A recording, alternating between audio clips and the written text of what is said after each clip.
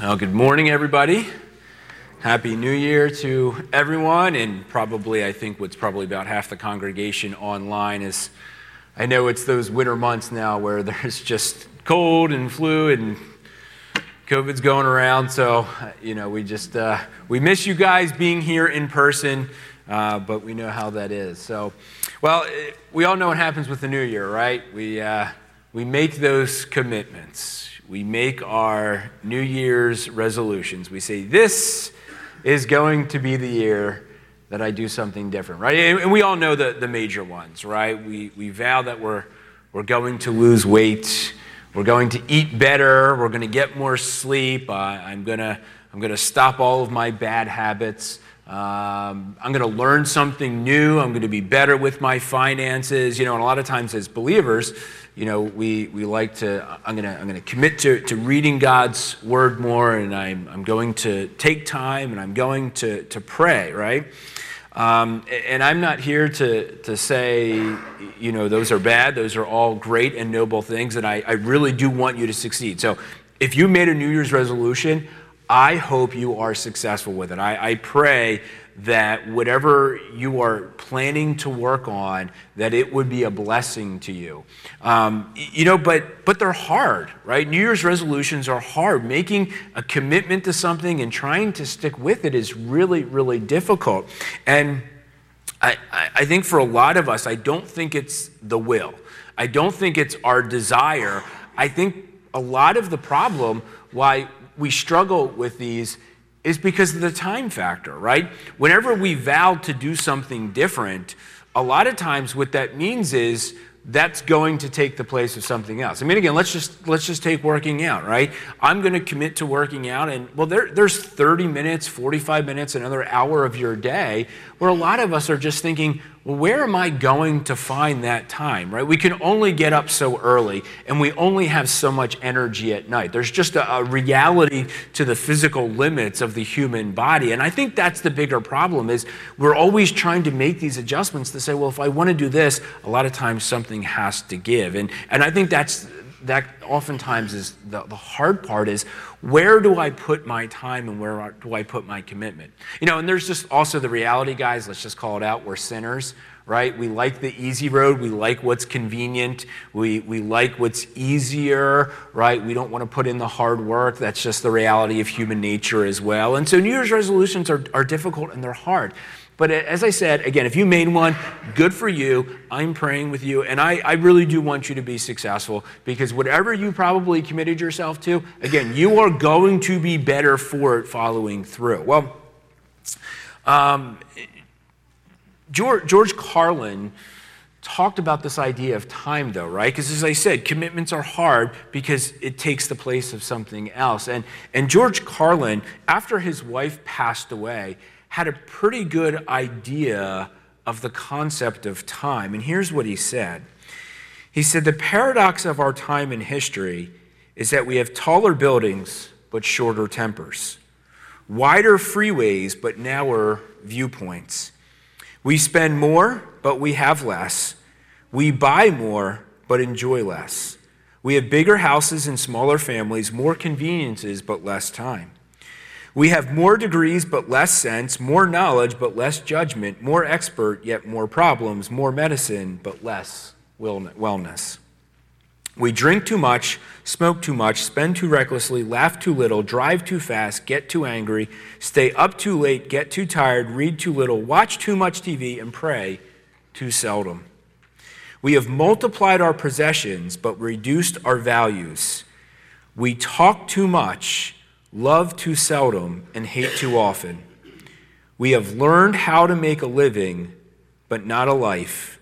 And we've added years to life, not life to years.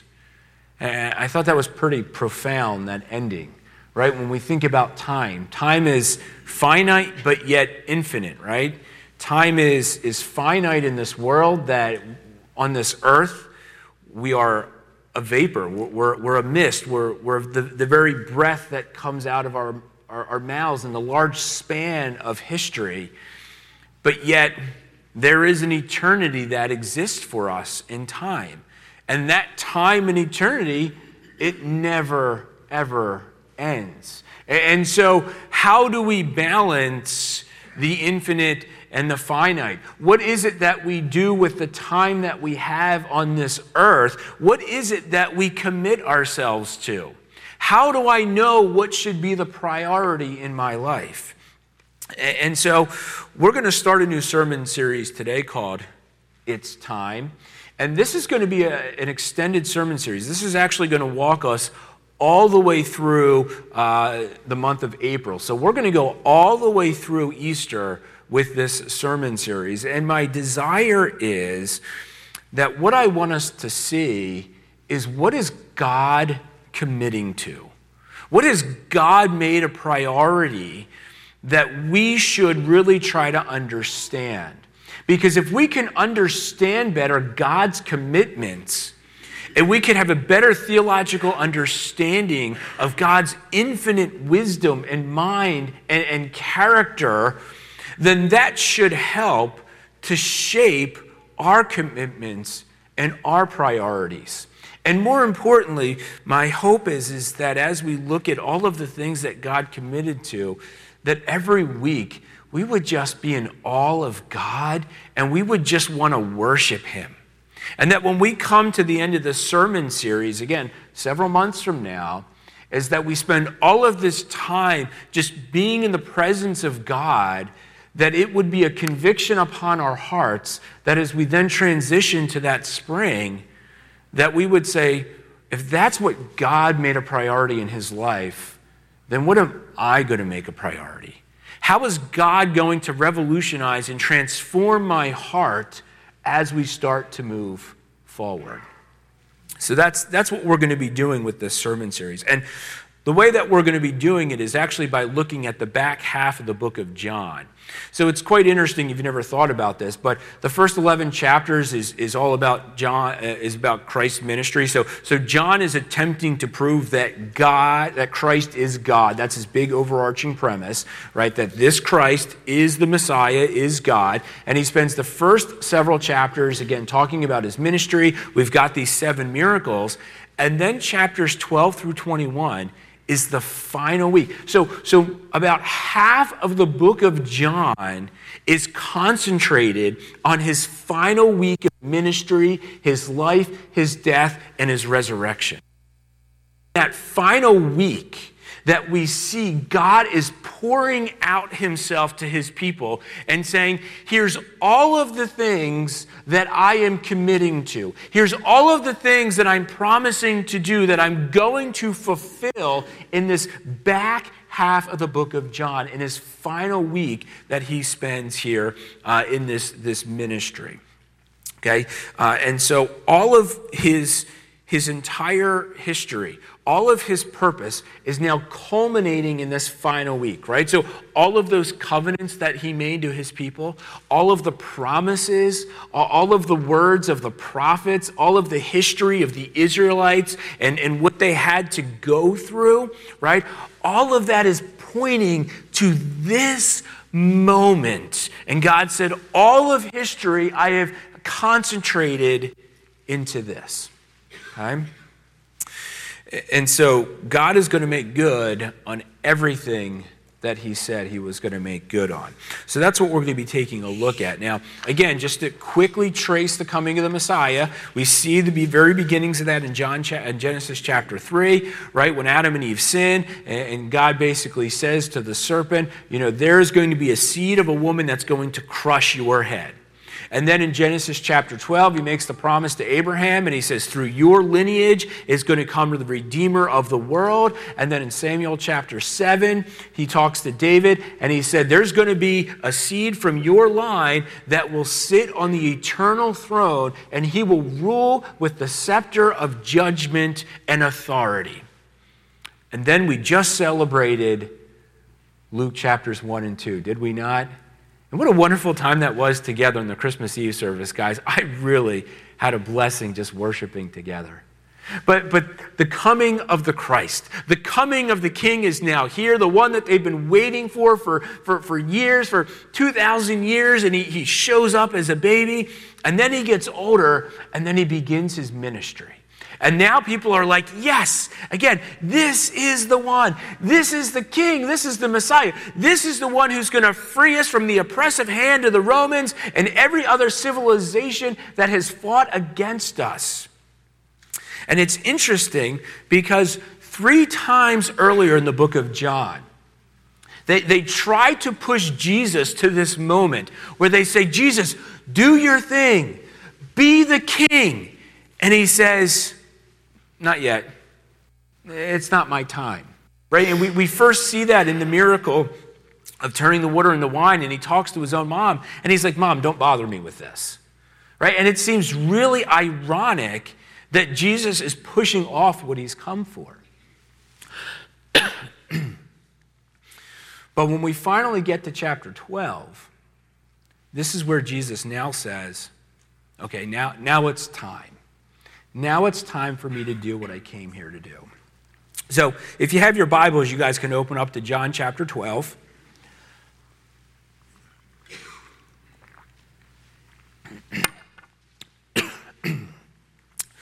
So Jesus has arrived in Jerusalem. Again, final week.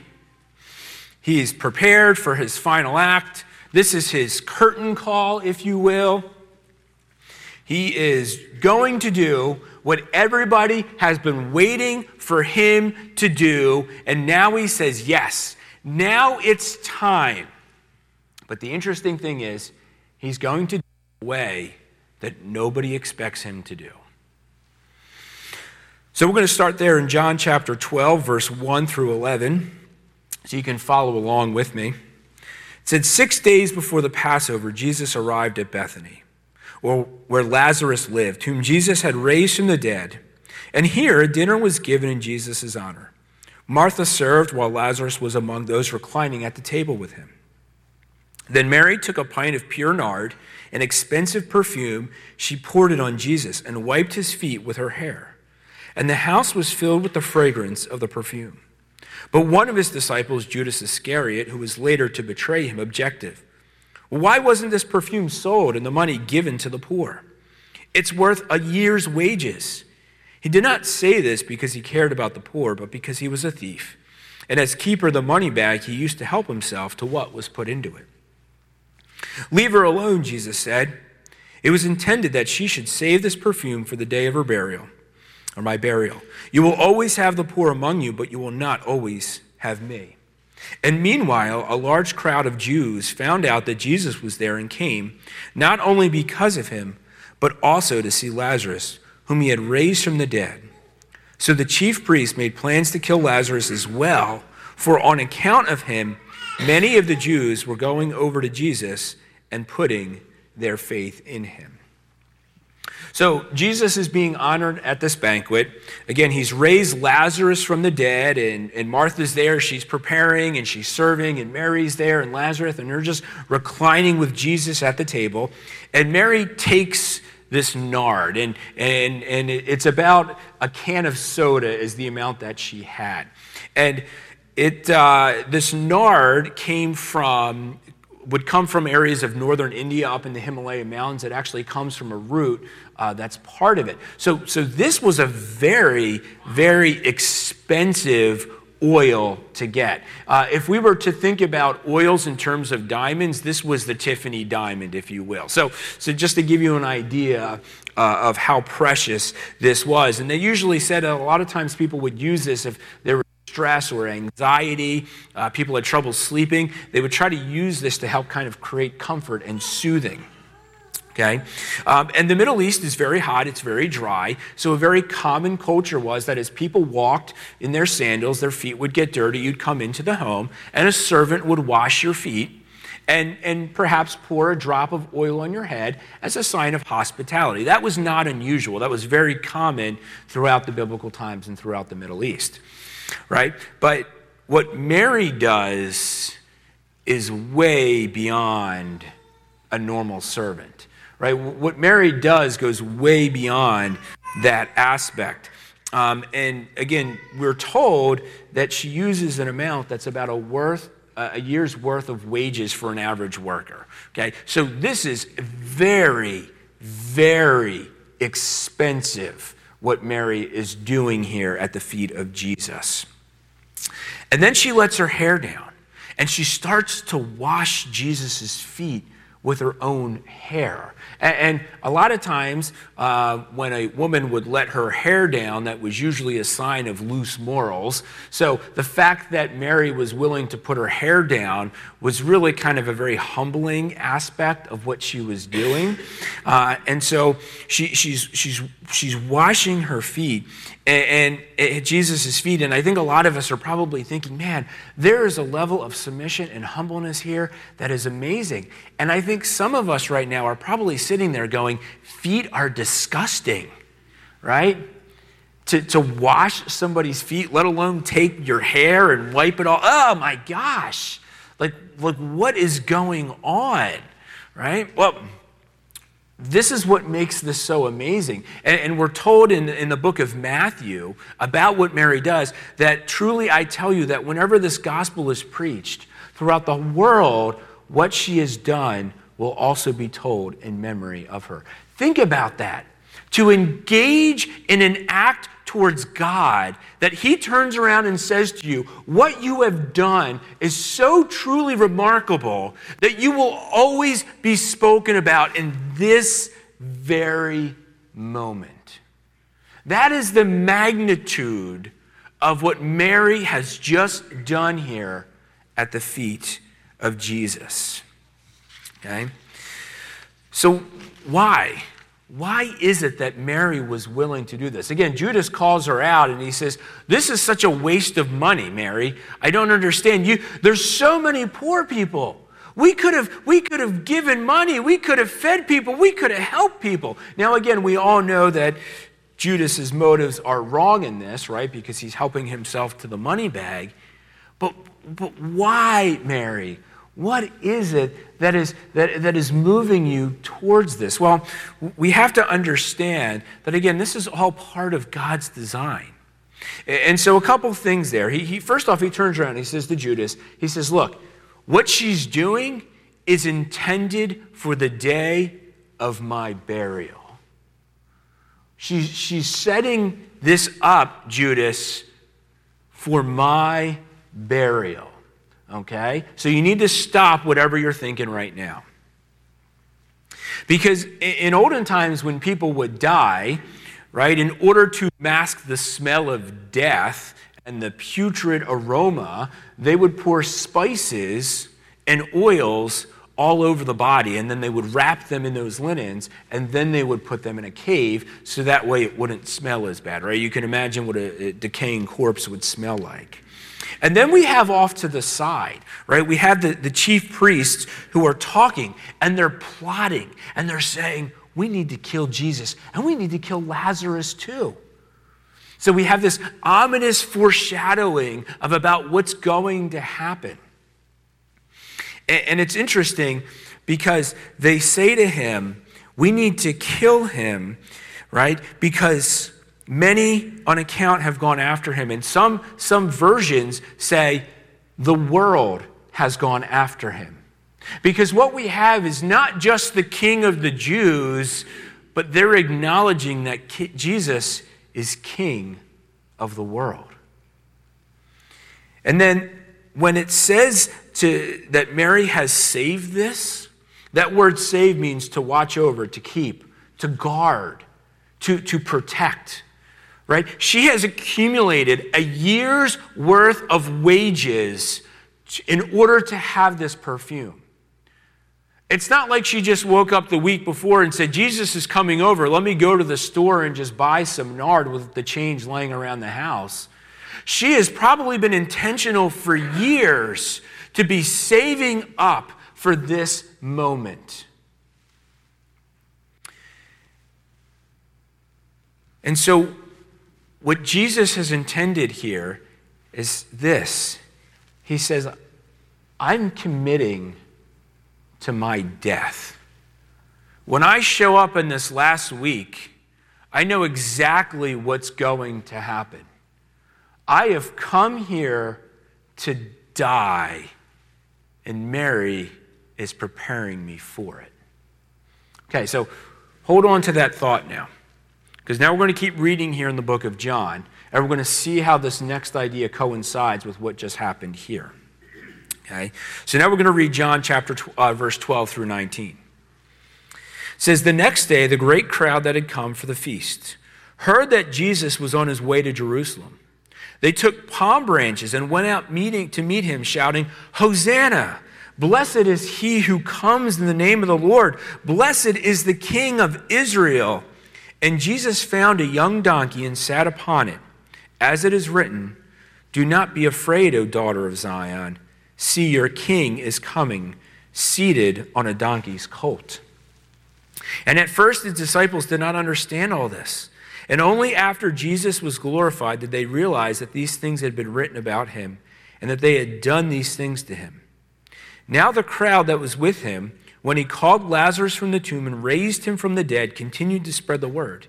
And many people, because they had heard that he had been given this miraculous sign, went out to meet him. And so the Pharisees said to one another, "See, this is getting us nowhere. Look how the whole world has gone after him." So the crowd has heard that Jesus is on his way to Jerusalem now.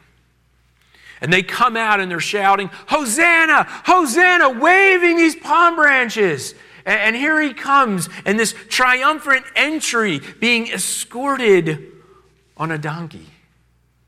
And Hosanna is that phrase that means save us, or save now, or God save us. Because again, the expectation was that Jesus was going to do what they were all hoping to do, which was to liberate them from the oppression of all of the surrounding people. They're so excited because they've seen what Jesus has been able to do. And they're quoting Psalm 118. "Blessed is he who comes in the name of the Lord." So they're going back to their Old Testament passages and saying, look, he's fulfilling what God has been saying. And we see that in Zechariah 9:9, when it talked about in that very passage that the king would come riding in on a donkey. And so there's this ecstatic feeling in the air. The atmosphere must have been electric. He's fulfilling it. He's doing it. He's coming. This is what we've been waiting for. And as I said, just in the last passage, now the Pharisees are saying the same thing. Look, the whole world has gone after him. The whole world is seeking after Jesus, both Jew and Gentile. And a couple other things here. You know, palm branches were a big deal in this time period. A palm tree could be about 50 feet high in the air. So it was a massive, towering presence in the Middle East. And with these massive leaves, they were often depicted on coins and in buildings, a lot of times, again, as symbolic nature of celebration and Jewish holidays, and the idea that a palm branch was a symbol of goodness and grandeur and well-being, and more importantly, about victory. A palm branch was a symbol of triumph. And so when Jesus has come walking in, right, they're acknowledging the triumph that's about to happen. You know, a lot of times when the ancient Greeks would come back from the Olympics, those that won would be paraded through the town, and that victor who had won the crown of olive leaves, we call it a gold medal now, right, would come waving a palm branch. And it's also interesting that when God freed his people through the Red Sea, when God destroyed the Egyptian army, God said to them afterwards, he said, now what you're going to do is you are going to celebrate what becomes known as the Feast of the Booths, or the Tabernacle. You are going to spend 7 days in the desert, and you are going to make a makeshift hut, and you are going to live in that, and you are going to cover it with palm branches, to acknowledge the victory that I just gave you over the Egyptian army at the Red Sea. Okay, so this idea is profound. And then he comes riding in on a donkey. And a donkey is a very symbolic nature of a humble stature, because again, a donkey was a poor man's animal. But when a priest, a high-level priest, or a king was riding on a donkey, that was symbolic of his kingship in a time of peace. Because the horse was a war steed, right? You rode the horse when it was time for war. But in times of peace, to show that to people, you rode around on a donkey. And so what Jesus is doing here is making a very public declaration. He's making a public declaration of his kingship. He said, I am coming to claim my victory, and I am coming to claim the authority of my kingdom. Right? Remember that everlasting throne of David that I said somebody would sit on? Yeah, I'm coming to fulfill that. Remember the guy that you've been waiting for? I'm the guy, and I'm coming to do that for you. And so Jesus is saying right out the gate here, I'm committing to my death, and I'm committing to my kingship. Okay, so let's go back to Mary now for a moment. Now we get a sense of why Jesus has shown up. It helps us to better understand why Mary is doing what she's doing. So we've already said that to wash somebody's feet was cultural. We've already said to put spices on somebody was for their burial. But to anoint someone with oil was also significant. If we go back to 1 Samuel 16, where King David was anointed by Samuel, he took oil and he poured that on his head. That was a common custom to anoint the next king. That you would take him before the crowd and then you would pour the oil upon him. See, Mary's response to Jesus is probably the most appropriate thing anybody could do. She's willing to humble herself before the Almighty God and Savior of this world. And again, I know a lot of us are thinking, why is she doing that? Who would wipe the feet with someone's own hair?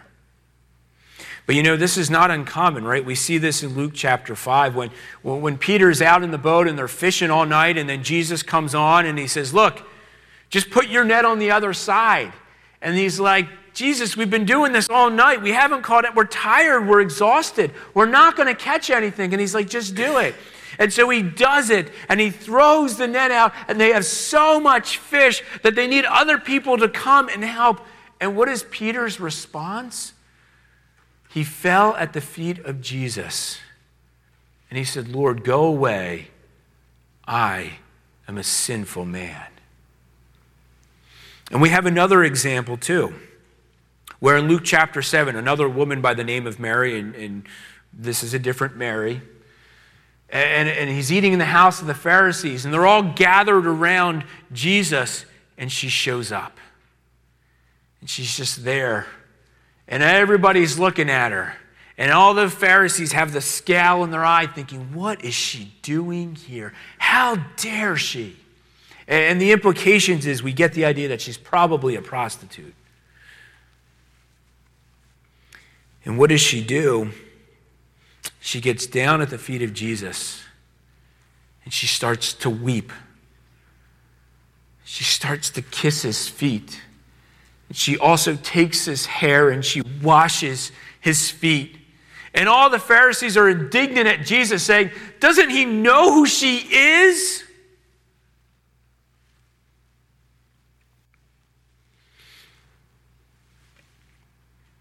And Jesus knows exactly who she is. She's a sinner like you and I. But he doesn't stop her. Just like he didn't stop Mary at that banquet. You know, probably the question we should be asking ourselves, and not thinking that's disgusting, but maybe we should be asking ourselves, why are there not more examples like this in the Bible? Because, see, Mary understands who her Savior is. Mary understands who her King is. And when Mary understood what she didn't deserve, she did the one thing that she thought was most appropriate. She gets down on her feet and she worships the King. You know, and as I said, Jesus came riding in to claim victory. He came to claim his kingship, but he's going to do it in a way that nobody thought. He's going to do it by giving up his life. He's going to die for his people. He has to die for the sins of you and I. Because there is a wrath and a judgment against our sins that can only be satisfied by the holiness of Christ. The life that I have lived is never worthy of satisfying that. And God knew that and said, I'm going to send my own Son who's going to bear the consequences of what you and I have done so that you and I may be redeemed for the forgiveness of our sins. John Piper wrote this. He said, it's a beautiful thing when the worth of Jesus and the love of his followers match. See, when you and I are like Mary and we realize who we are in relation to who we're standing before, this is what should happen. I should have a love for Jesus like no other. And in all honesty, guys, I don't know if you and I will ever be able fully to comprehend what Christ did at the cross. I don't think we will ever fully understand the fact that the value of my life is now measured against the holiness and the life of Christ. To understand that he was willing to endure the pain and the embarrassment and the hard nature of the crucifixion of the cross, that somehow my dirty, filthy rags of sin was worth the price that Christ was willing to pay for you and I.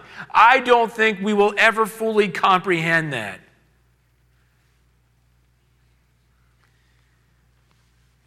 And so as we go through this sermon series, again, my prayer is that we would understand what God has done as best as we can in our finite minds. My prayer and my hope is that the Spirit is working within your heart to call you to a place that you have never been before. I pray that this week we can have a merry moment of worship. And as Charles Spurgeon said, you must sit at his feet or you will never anoint them. He must pour out his divine teaching into you or you will never pour out a precious ointment upon him.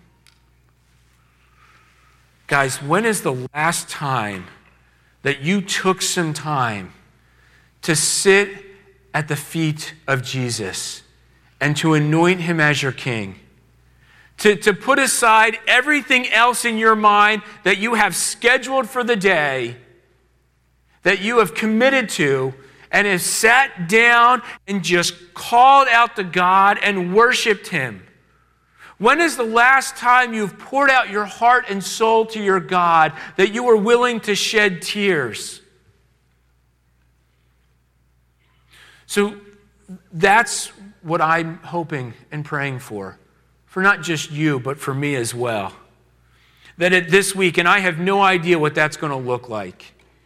Maybe it's you on a quiet walk in nature just talking to God. You leave your phone at home, you put the earbuds away, and you just talk with God. Maybe it's getting up and getting on the floor of your bedroom and just laying there and calling out to God. Maybe that's your moment. Maybe it's when you're driving in your car and as you're thinking about the message and the Spirit is working in your heart that you have to pull over to the side of the road and just confess and cry out to Him. Maybe that's your moment of worship. I don't know what that's going to look like, but I pray that at some point the Spirit leads you to that. The Spirit leads you to that moment where you can just worship who our King is. And here's the other thing that I want us to do, is not only have that moment, guys, but guys, let's share this with one another.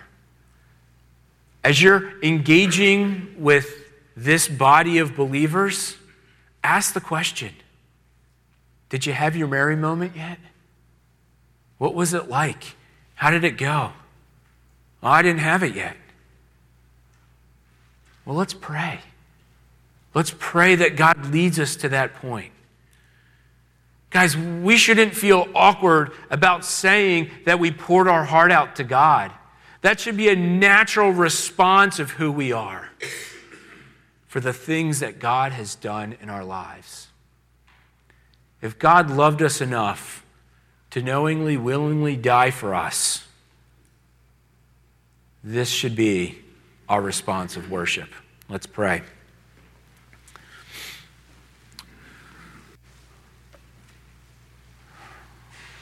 Lord, this is not designed to be a forced aspect. Lord, I'm praying that your Spirit would move in our hearts. Lord, convict us of where we have gone wrong. Convict us of our sins. Lord, lead us to a place that we could spend some time with you just in pure awe and adoration of what you have done for us. Lord, we say it so many times that you died for us, you died for us, you died for us, that it's easy for us to take that for granted. But Lord, the implications of your death mean our redemption and your glory. So God, I thank you. I thank you that we can get at your feet and that when we do that, Lord, you don't cast us aside or kick us to the curb, Father. But instead, what you do is you lovingly embrace us. That's what the cross means. And so, Lord, I am asking and I am praying, let each and every one of us be able to fall at your feet this week and spend some time in worship to our Lord, our King, our Savior, our Redeemer, both now and forever. Amen.